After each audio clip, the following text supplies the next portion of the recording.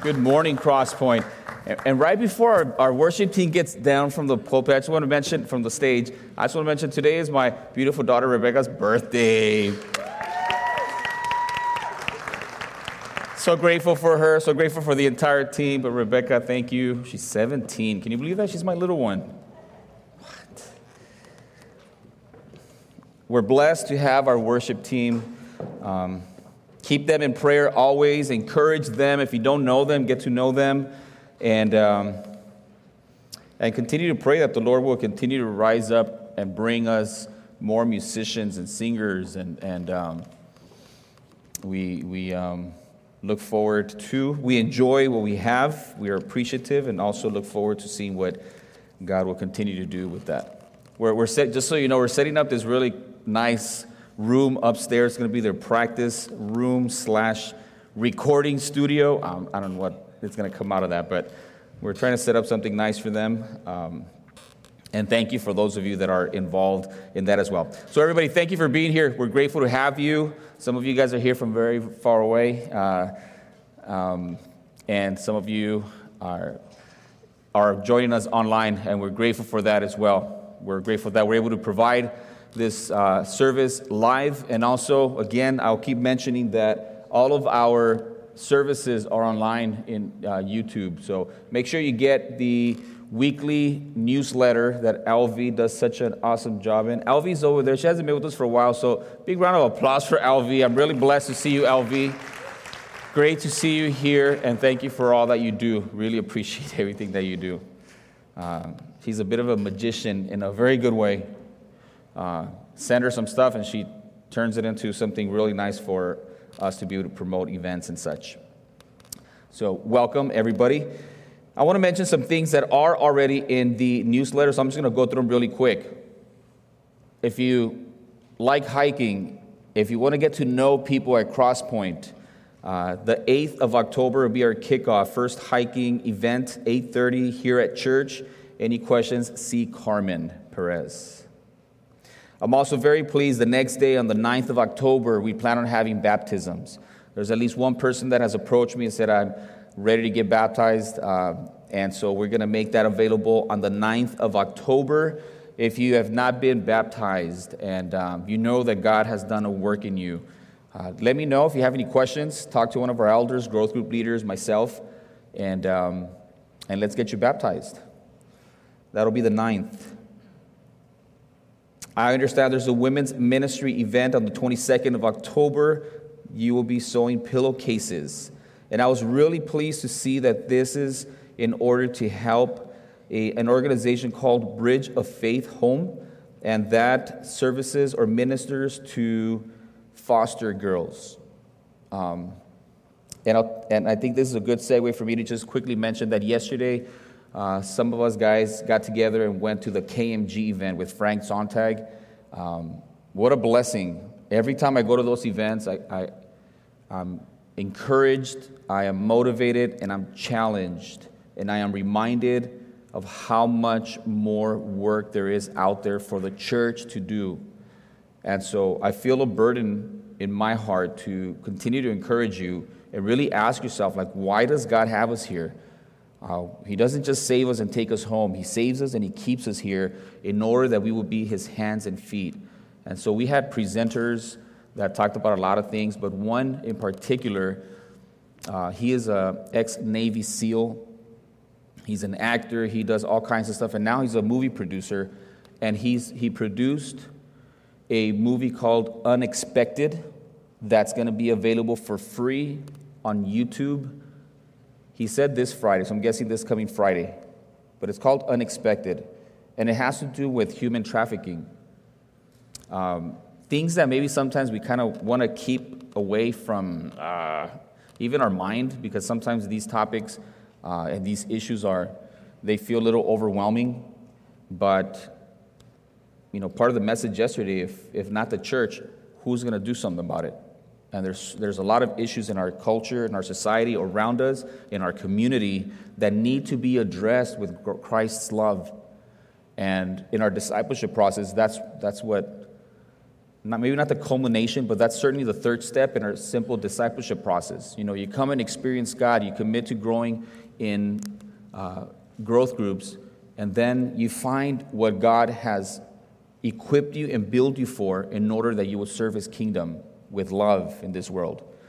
And so I just want to encourage you, let's get on the move. When we talk about what we're going to talk about today, about Christ's patient grace, I don't want us to come on a Sunday morning and then, you hear a message, a biblical message, and then feel like, oh, isn't it awesome that God is patient and gracious? It is awesome, but that needs to move us to action. All right, so keep that in mind. So this women's ministry on October the 22nd, sewing pillowcases. And if you saw the newsletter, you don't have to be a master seamstress or anything like that. You can just come, and there's a lot of ways for you to be involved. And one of the things that happens is you get to know, in that case, some of the women here in church and build relationships that are very important. That's it for announcements. I want to take a look at 1 Corinthians chapter 6, verse 11, in order for us to prepare to take communion this morning. If you didn't grab one of these on your way in, you want to raise your hand, and we'll have one of our ushers come around and provide you with one. 1 Corinthians 6:11.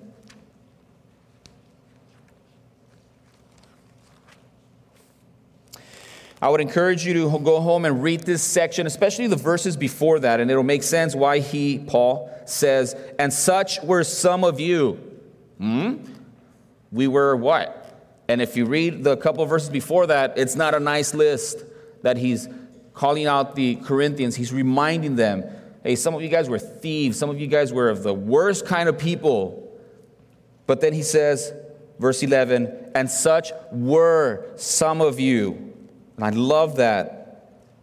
He says, but so were some of you in the past, but you were washed, but you were sanctified, but you were justified in the name of the Lord Jesus and by the Spirit of our God. And so Paul is reminding them and saying, like, man, there's some bad stuff going out there, some bad people out there. And he says, and don't forget, you were like that. You were like that. But you're not like that anymore. You're no longer those people. He says, you were washed. How were we washed? The Bible explains that we were washed with the very blood of Christ that He shed on the cross. Washed by His blood. And look at the tense here. So were some of you. You were washed. You were sanctified.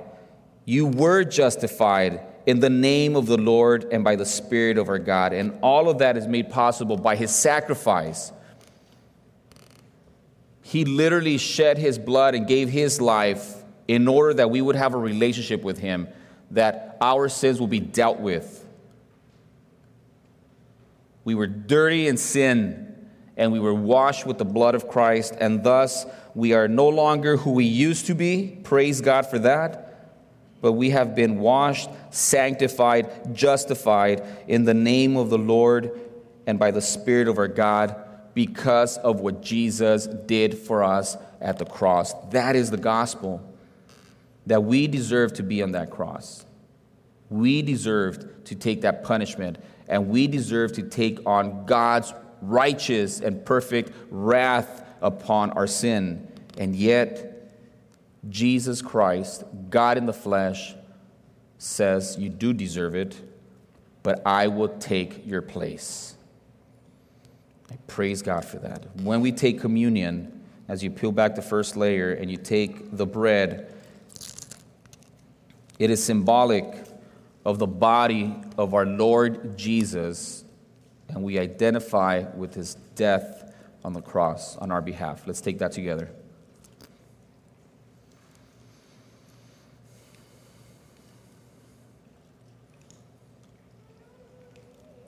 So you peel back the second layer, you see the juice. This is symbolic of the very blood of our Lord Jesus Christ, with which our sins were washed away. Let's take that together.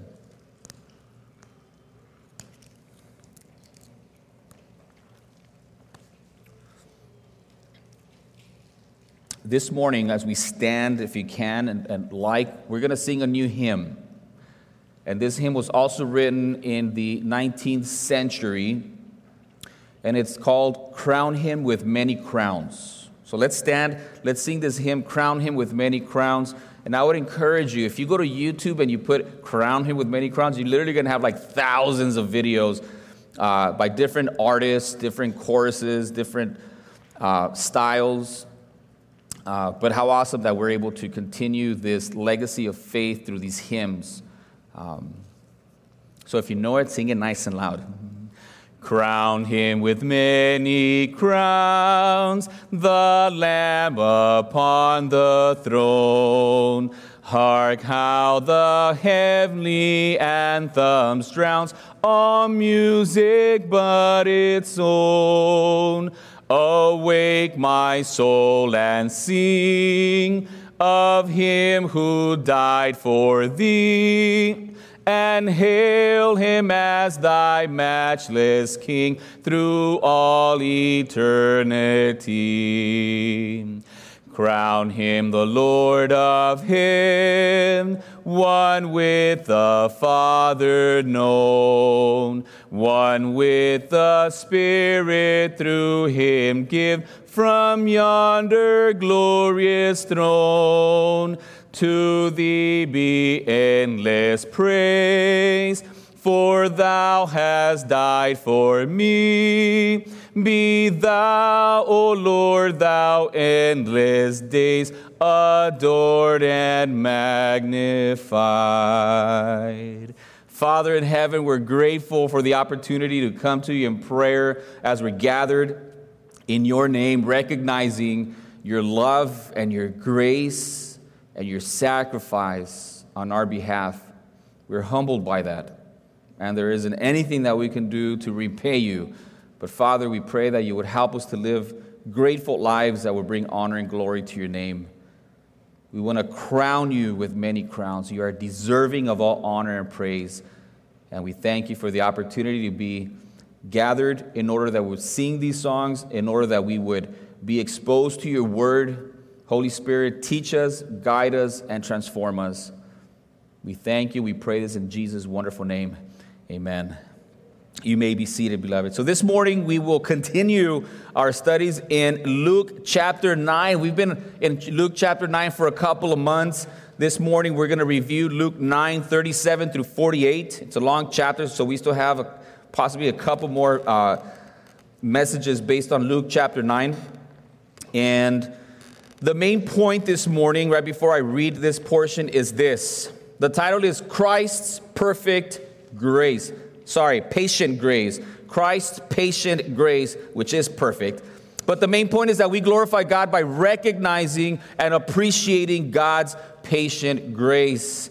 Beloved, what would we do? What would we be without God's patience and perfect grace towards our lives? And so I hope that this morning, as we're exposed to this portion and this message, that we will grow in gratitude for sure.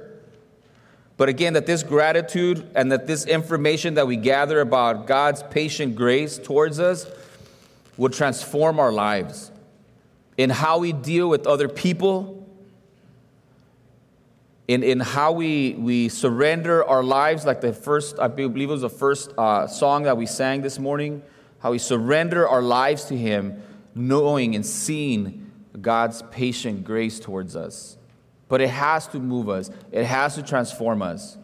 We can't settle for coming on a Sunday morning and being exposed to messages, feeling good about the fact that God is so gracious and God is so good and God is so patient. All right? So let me read Luke 9, verses 37 through 48. It reads, "Now it happened on the next day, when they had come down from the mountain, that a great multitude met him. Suddenly, a man from the multitude cried out, saying, 'Teacher, I implore you, look on my son, for he is my only child. And behold, the spirit seizes him, and he suddenly cries out. It convulses him so that he foams at the mouth, and it departs from him with great difficulty, bruising him. So I implored your disciples to cast it out, but they could not.'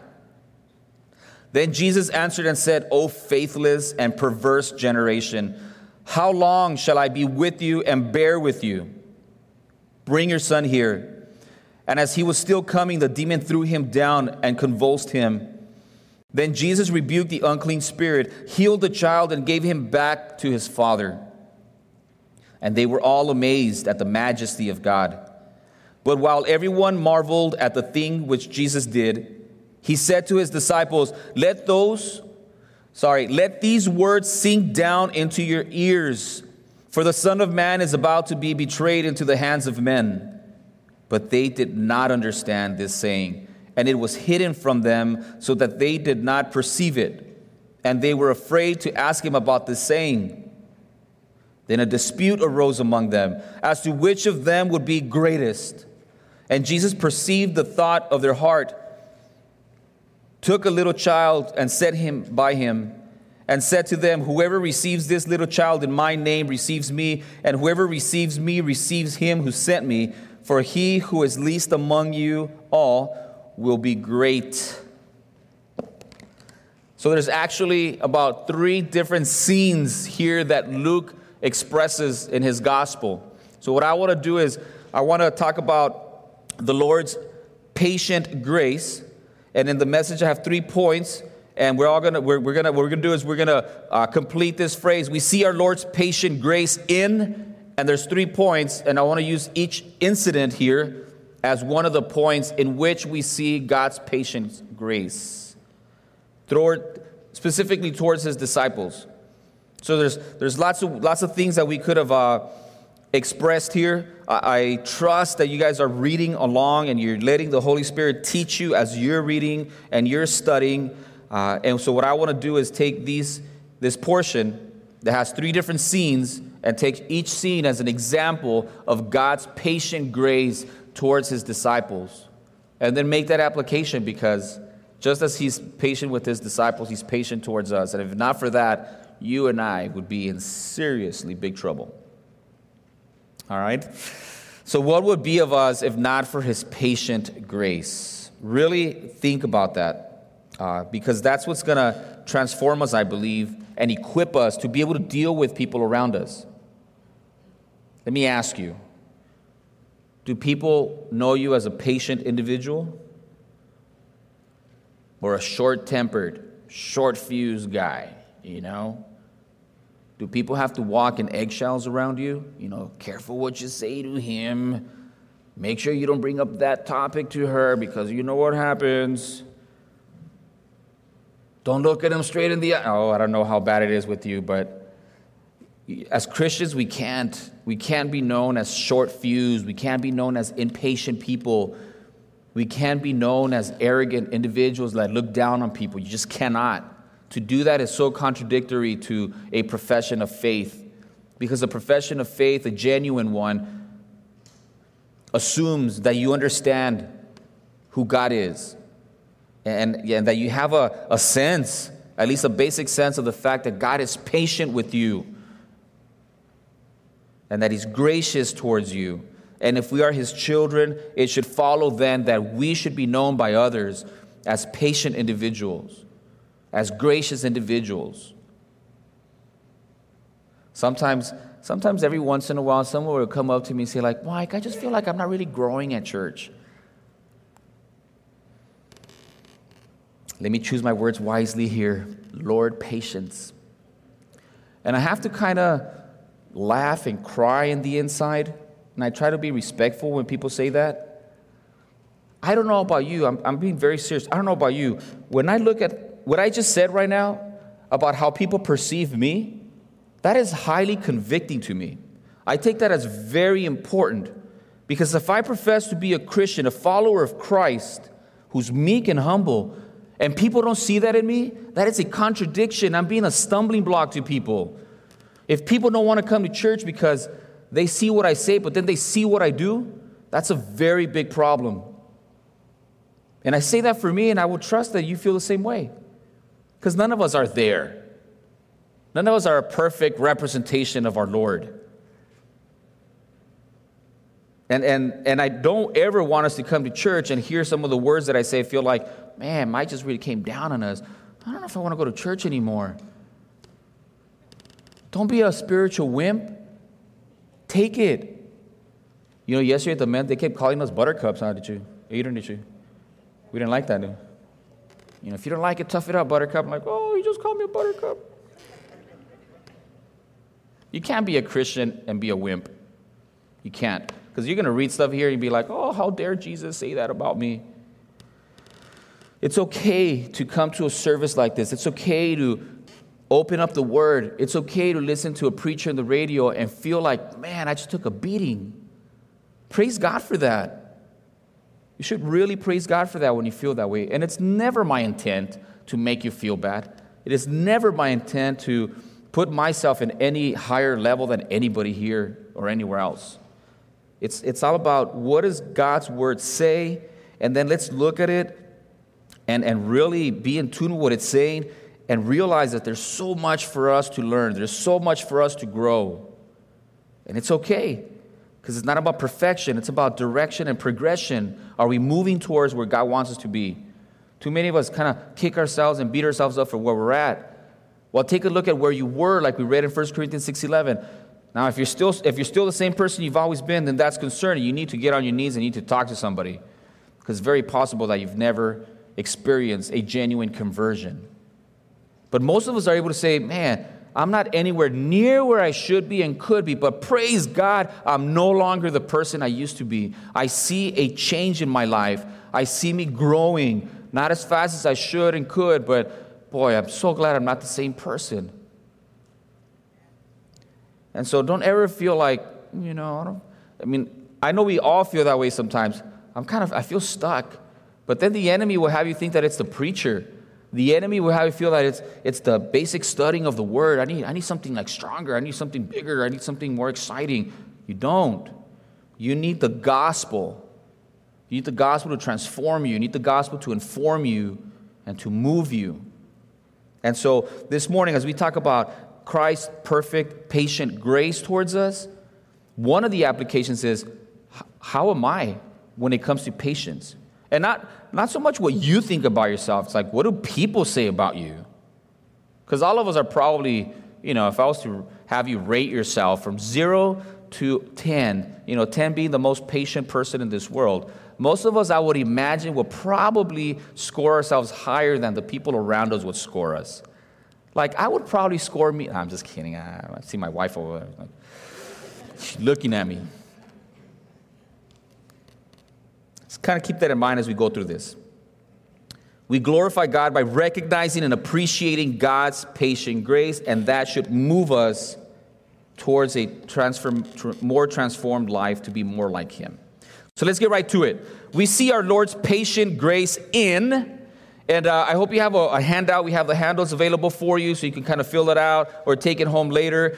You will probably notice that at the bottom of the handout, we made a little modification. We wrote down the mission of our church, which is to glorify God by lovingly pointing people to the cross of Christ for salvation and growth. If you ever wonder, what is our church about? It is about making disciples. It is about growing as disciples of Christ, and a disciple of Christ is a disciple maker. That's what we're all about. We want to glorify God by making disciples, by lovingly pointing people to the cross of Christ for salvation and for growth. And we should all be on that discipleship path. And then the three words in the bottom of your handout is experience, commit, and serve. That's our discipleship plan. You come to church in the morning to experience God through worship. It's not limited to here. And then we ask that you would commit to spiritual growth through growth groups. And then we encourage you to find what did God build you for and save you for in order that you will show His love through a service team or through serving in a ministry. Okay? We see our Lord's patient grace in point number 1, the apostles' unbelief. The apostles' unbelief. If you remember last week, we talked about the Lord and His transfiguration in the mountain. This kind of high, the Lord hangs out with Elijah and He hangs out with Moses. And of course, the Lord is greater than than the two of them and everybody else combined. The three disciples were there and they saw it. So it was the Father kind of makes a special appearance and he says, hey, this is my beloved Son, hear him. So I kind of see that as a really big deal. And then it says that immediately, once they come down from the mountain, this crowd comes back. The Lord had purposely and intentionally gotten away from the crowds. He took his three disciples, met with Elijah, Moses, had the Father make an appearance. And then he comes down from the mountain and says that the crowd just met him. I can't get a break. As soon as he comes down, it's like, oh, there he is. Let's get some more stuff from him.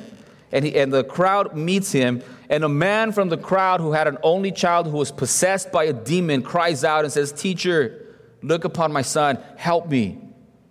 There's a demon that possesses him and mistreats him. And it's interesting that the Lord would turn to that, and not just to him, but I believe to everybody there, including and probably especially his disciples, in verse 41. And he says, then Jesus answered and said, O faithless and perverse generation, how long shall I be with you and bear with you? Bring your son here.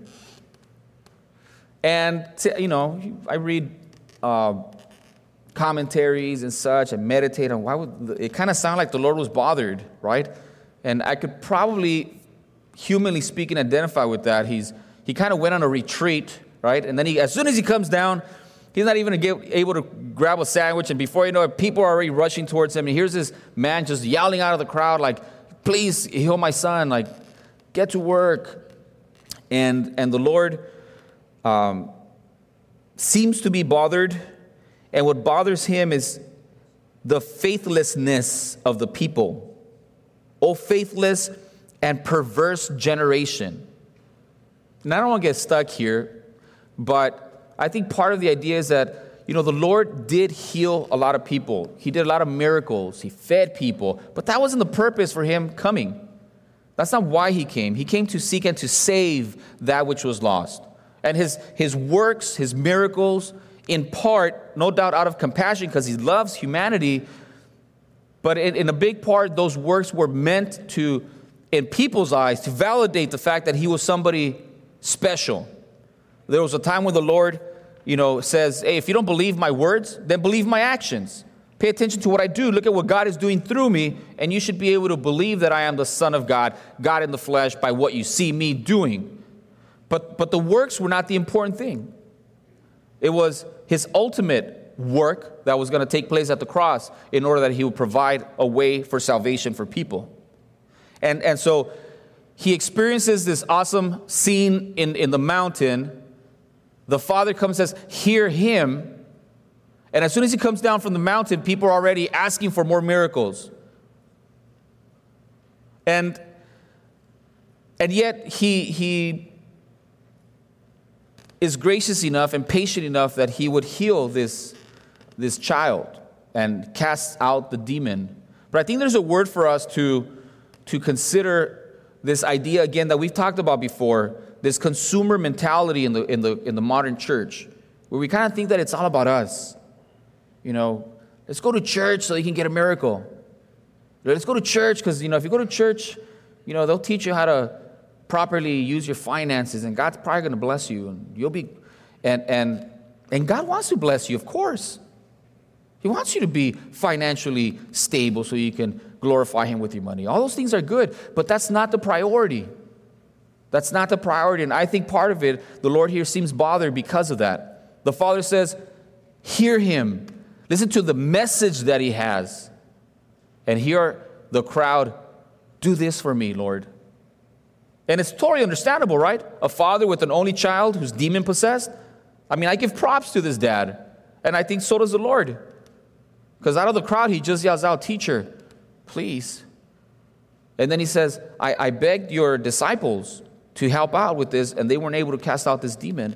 And that's when the Lord in 9:41 says, Jesus answered and said, O faithless and perverse generation, how long shall I be with you and bear with you? Bring your son here. And he heals them. And I think part of it had to do with the disciples. He's saying, what do you mean they weren't able to cast them out? And they weren't able to cast them out for lack of faith, apparently. And if you read the other Gospels, like Mark, the Lord says, these types of demons don't come out unless it's done through prayer and fasting. But we're not going to get into that. What we're going to focus on the fact is that we see our Lord's patient grace in the apostles' unbelief. The Lord says, you faithless, you people that lack faith and trust in me. And yet he seems to be bothered by it, but then he still goes ahead. He says, how long shall I bear with you? How long do I have to put up with you? It's a rhetorical question. And then he goes ahead and he heals this child. In Mark 9:24, the same story that we're reading here in Mark, it's found in Mark 9, and in verse 24, the Lord has this dialogue with the dad. And this is one of my favorite phrases in all the Bible. Immediately the father of the child cried out and said with tears, Lord, I believe, help my unbelief. Can't even say it without getting emotional. So the Lord kind of gets mad at everybody and says, you unbelieving generation, you faithless people. And the dad says, Lord, I do believe, but I need help with my unbelief. Can you identify with that? This is an honest dad that says, Lord, I do believe. That's why I brought him to you. But I also realize that my faith lacks. My faith lacks. And so don't be surprised, beloved. You know, we're all here because of faith, by God's grace, and faith is a gift of God. It's not something we earn or intellectually acquire. And so praise God that he has given us faith to come. But don't be surprised when your faith falls short. That just makes you human, a normal child of God. And if the disciples who saw all these miracles still lack faith, I think it is good for us to become familiar with this phrase, Lord, I believe, but help my unbelief. We realize that our faith has limits. And it's okay because it'll drive us closer to the Lord. When you find yourself in those situations where you're like, Lord, I can't handle this, the Lord would say, just come to me. 2 Peter 2:9. It says, then the Lord knows how to deliver the godly out of temptations and to serve the unjust under the punishment of the day of judgment. That's not the verse that I think I wanted here. The verse that I wanted from Peter is the one where it says, God is not slack in his return, but it says he's patient. He's patient, not willing that anybody should perish, but to come to the knowledge of Jesus Christ as their Lord and Savior. The Lord God is patient towards us. So we see our Lord's patient grace in the apostles' unbelief. We see it in our unbelief, and we realize that God is patient because he wants people saved. When other people say, wait, I thought you were waiting for the Lord. He's lacking, he's slacking, he's taking forever. It's not that. It's that God is patient and he wants everyone to be saved. So we see our Lord's patient grace in the apostles' unbelief. We also see the Lord's patient, point number 2, in the apostles not understanding things. Not understanding things. You know, it's interesting that after that scene with the child, he's healed. The Lord gives him back to his father. And then in verse 43, it says, and they were all amazed at the majesty of God. They saw this miracle and they were amazed by it.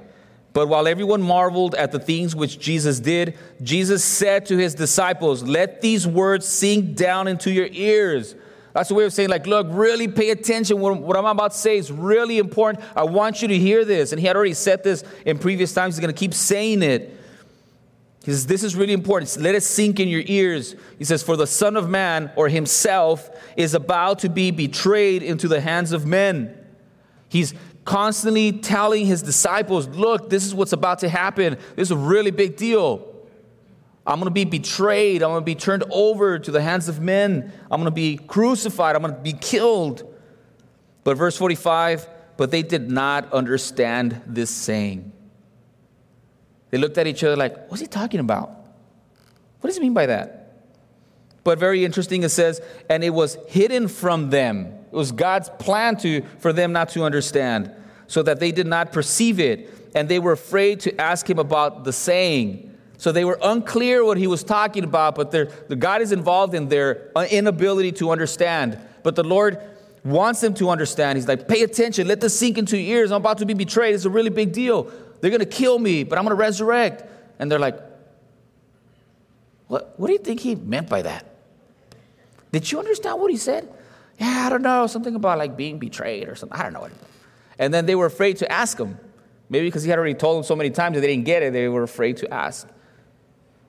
Nonetheless, we see for whatever reason, we see the apostles not understanding what Jesus is telling them. And it was a big deal for the Lord. That's why he kept saying, like, pay attention, let this sink into your ears. And they still didn't get it. And yet we see God's patient grace even towards their inability to understand. Luke 9:45 says, but they did not understand this saying, for it was hidden from them, so that they did not perceive it and were afraid to ask him about this saying. They did not understand. Beloved, can I submit to you that you and I do not understand a lot of things? A lot of things. I kind of try to check myself whenever I feel like, oh, I got this down. Like, no, I'm sure I don't. I'm sure I don't. And if you think like, Mike, what do you mean you don't think you got it all down? Like, I don't think I got anything down. I mean, the more I dig into things, I'm amazed by, if I get a slight closer glimpse of God's big picture, I stand in awe. I realize how much I don't understand. We should not ever assume that we have it all down. I mean, when it comes to God, God is a mystery, beloved. He's a mystery. He's greater, stronger, wiser than anything that you can imagine.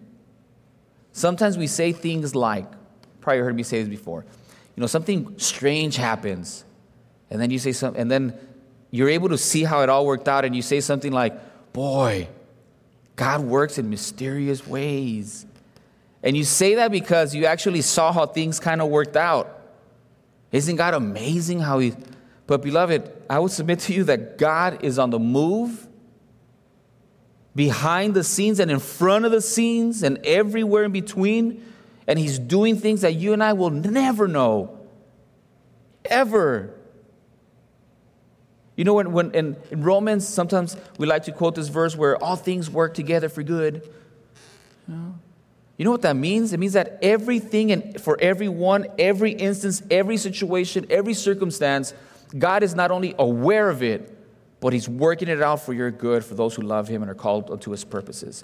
Everything. So when we say that he's sovereign and he's powerful and he's wise, you and I have no idea the extent of his character, his love, his grace, his forgiveness. We cannot understand that. And so sometimes we get this silly idea like, I understand. Oh, now I know our discipleship. If I was to quiz you, we wouldn't even be able to give us our church's discipleship process. We did that for the leaders in the church, and we got like a F-. That's why we put it on the handout. All I'm saying is God is so much greater, and his purposes are so much deeper and so much higher that you and I, in comparison to the totality of the big plan, we don't understand. And that's okay. We stay at it. And we rejoice in the little bit that we do understand, and we desire more. I want to know more. I hope everybody here feels like, man, I feel like I know the Lord. I'm kind of understanding things. I want more. Yes, that's where we want to be. The apostles not understanding shows us God's patient grace towards them. And we have to realize that we have very limited understanding of God and his purposes and his character. And that's okay, though. Let's move more towards understanding him better. 2 Corinthians 4 verses 3 and 4 says, but even if our gospel is veiled, it is veiled to those who are perishing, whose minds the God of this age are blinded, who do not believe, lest the light of the gospel of the glory of Christ, who is the image of God, should shine on them. I want to use that verse because, like I said at the beginning, for us to learn about God, Christ's patient grace should transform us, and that should change how we deal with people. And we should understand that we have limited understanding of who God is, that his ways and his purpose is so much higher. way higher than you can understand or even believe or imagine. But then there's this other factor of like, how do we, once we do have some understanding of the gospel, of God and his purposes, then how do we relate to other people that don't know? And the normal thing is for us to become conceited. Like, I know where God got me out of. Thank God I'm no longer like that, but these people still are like that. They don't get it. And something inside of you, whether you want to admit it or not, it's going to tell you like, yeah, they don't get it, but you got it. Good job. You should be familiar with verses like this. Say the reason why they don't get it, the reason why you didn't get it is because the enemy, the devil himself, Satan, the god of this world, had blinded you. There was a veil over you. You couldn't understand until God's gospel and the light of his message came through, and through the Holy Spirit opened your understanding. And our prayer should be, we should be patient with people that don't know the Lord. We should be praying for them, and we should be doing everything possible so that that light of the gospel could shine on them through our words and through our actions. Romans 2:4, or do you despise the riches of his goodness, forbearance, and long-suffering, or patience, not knowing that the goodness of God leads you to repentance? Thank God for God's patient grace. His kindness and his goodness is what leads us to repentance. When you realize through the word of God that we're all sinners, and then you're like, oh man, I'm in trouble. And then you realize, but God, in his love, sent his only begotten to die on the cross of Calvary for you. You realize his patience, his kindness, his goodness, and that is what leads us to repentance, to surrender and say, Lord, I'm sorry. Think about the person you love the most. Think of the person you love the most, and how willing are you to hurt them and to do things that are displeasing to them? You probably still do them because you're human. But the more you love a person, the less you want to hurt them. When we begin to understand God's patient grace, we want to live for him out of gratitude. We want to honor him and glorify his name. Point number 3. We see our Lord's patient grace towards the apostles and us through their unbelief, through their not understanding or lack of understanding. And then point number 3, the apostles' unbelievable question. And actually here, they don't actually ask the question, but if you read the other Gospels, they literally ask the question. The question is, and the scene here is that the Lord just finished telling them that he's about to be betrayed, turned over, killed. And then among the disciples, a dispute arose among them as to which of them will be the greatest. And they actually ask. And one of their mommies comes and asks for them, actually. If you read the other, I'm telling you, you should read the other Gospels as well. One of the moms comes and says, like, hey, can you do this for my sons? Like, what? The Lord, I could just see the Lord. God, did you guys just send your mom over to ask me to? All right. So we see that. The apostles' unbelievable question. The question that they had is, who of us will be the greatest in your kingdom? The Lord's like, what? You ask? I just told him about to be betrayed. You're asking who of you is going to be the greatest? Oh boy. Do we ever find ourselves making our faith about us instead about him? I think we all do. Let me read Colossians 3:1-2. Then if you were raised with Christ, seek those things which are above, where Christ is, sitting at the right hand of God. Set your mind on things above, not on things of earth, meaning make it about him, not about you. In 2 Timothy 2:13, it says, if we are faithless, he remains faithful. He cannot deny himself. So even as the disciples are coming up with these weird, incredible, how could you possibly be thinking that right now? The Lord is still patient and gracious towards them. Even when people are faithless, he remains faithful. Thank God for that. Psalms 103, verse 8. I want to finish with this. Listen to this. The Lord is merciful and gracious, slow to anger, and abounding in mercy. And aren't you glad about that? The Lord is merciful and gracious. He is patient or slow to anger and abounding in mercy. And what would be of us if that wasn't the case? And then the question is, then how should we live based on this? I think we should enjoy his patient grace, but let it also move us towards blessing others. To live an exciting, purposeful, meaningful, impactful life is the way that we're going to leave a legacy, beloved, no matter how much time you have left, and none of us know what that is. And I think that's one of the things that I took away from yesterday's KMG event. Like, what are we doing? And it cannot be, oh, I went to church on Sunday. Oh, good for you. But even our discipleship process, I'm saying, even if you come to church to experience God through worship every Sunday, and you commit to growth in growth groups, and you're engaged, and you're learning, and you're meeting each other's needs, and praying for one another, and getting to know people, and even if you're serving in a service team, and you come in, whether it's a food distribution, or you help set up our place here, you're in our worship team, we're saying if you do those 3 steps, that's really the foundation for God to say, all right, looks like you're putting yourself through this, training. I want to use you. I want to use you for something great. I want to use you for something that you never thought you could be used for. That's what we need faith for.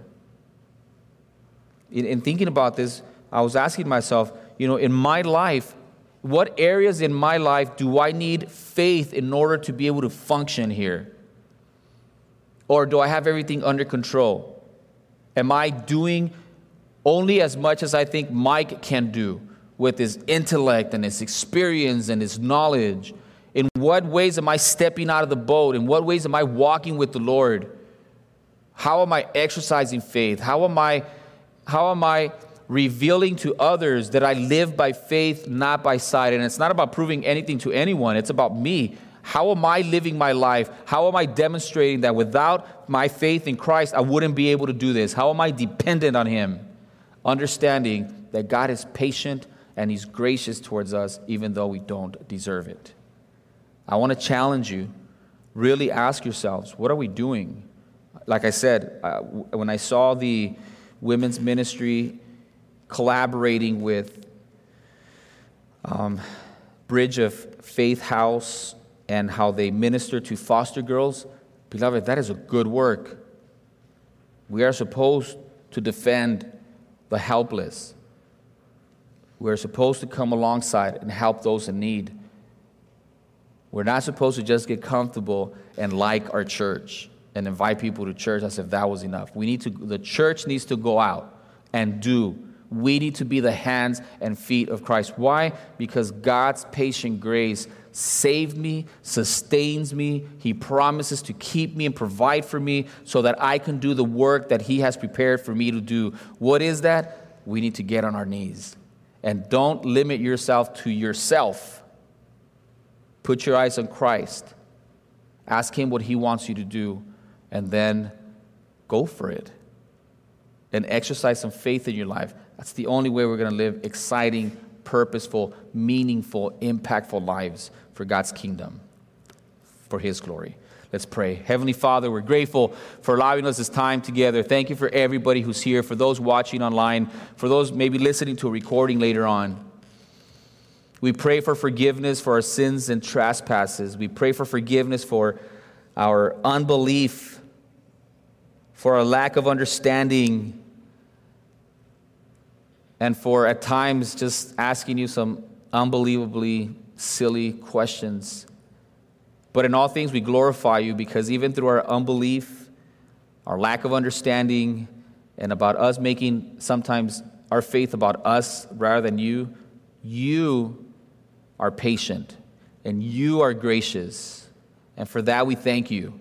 We glory in that, and we pray that you would help us to live courageous lives of faith, daring to do things for your kingdom that you have prepared for us to do.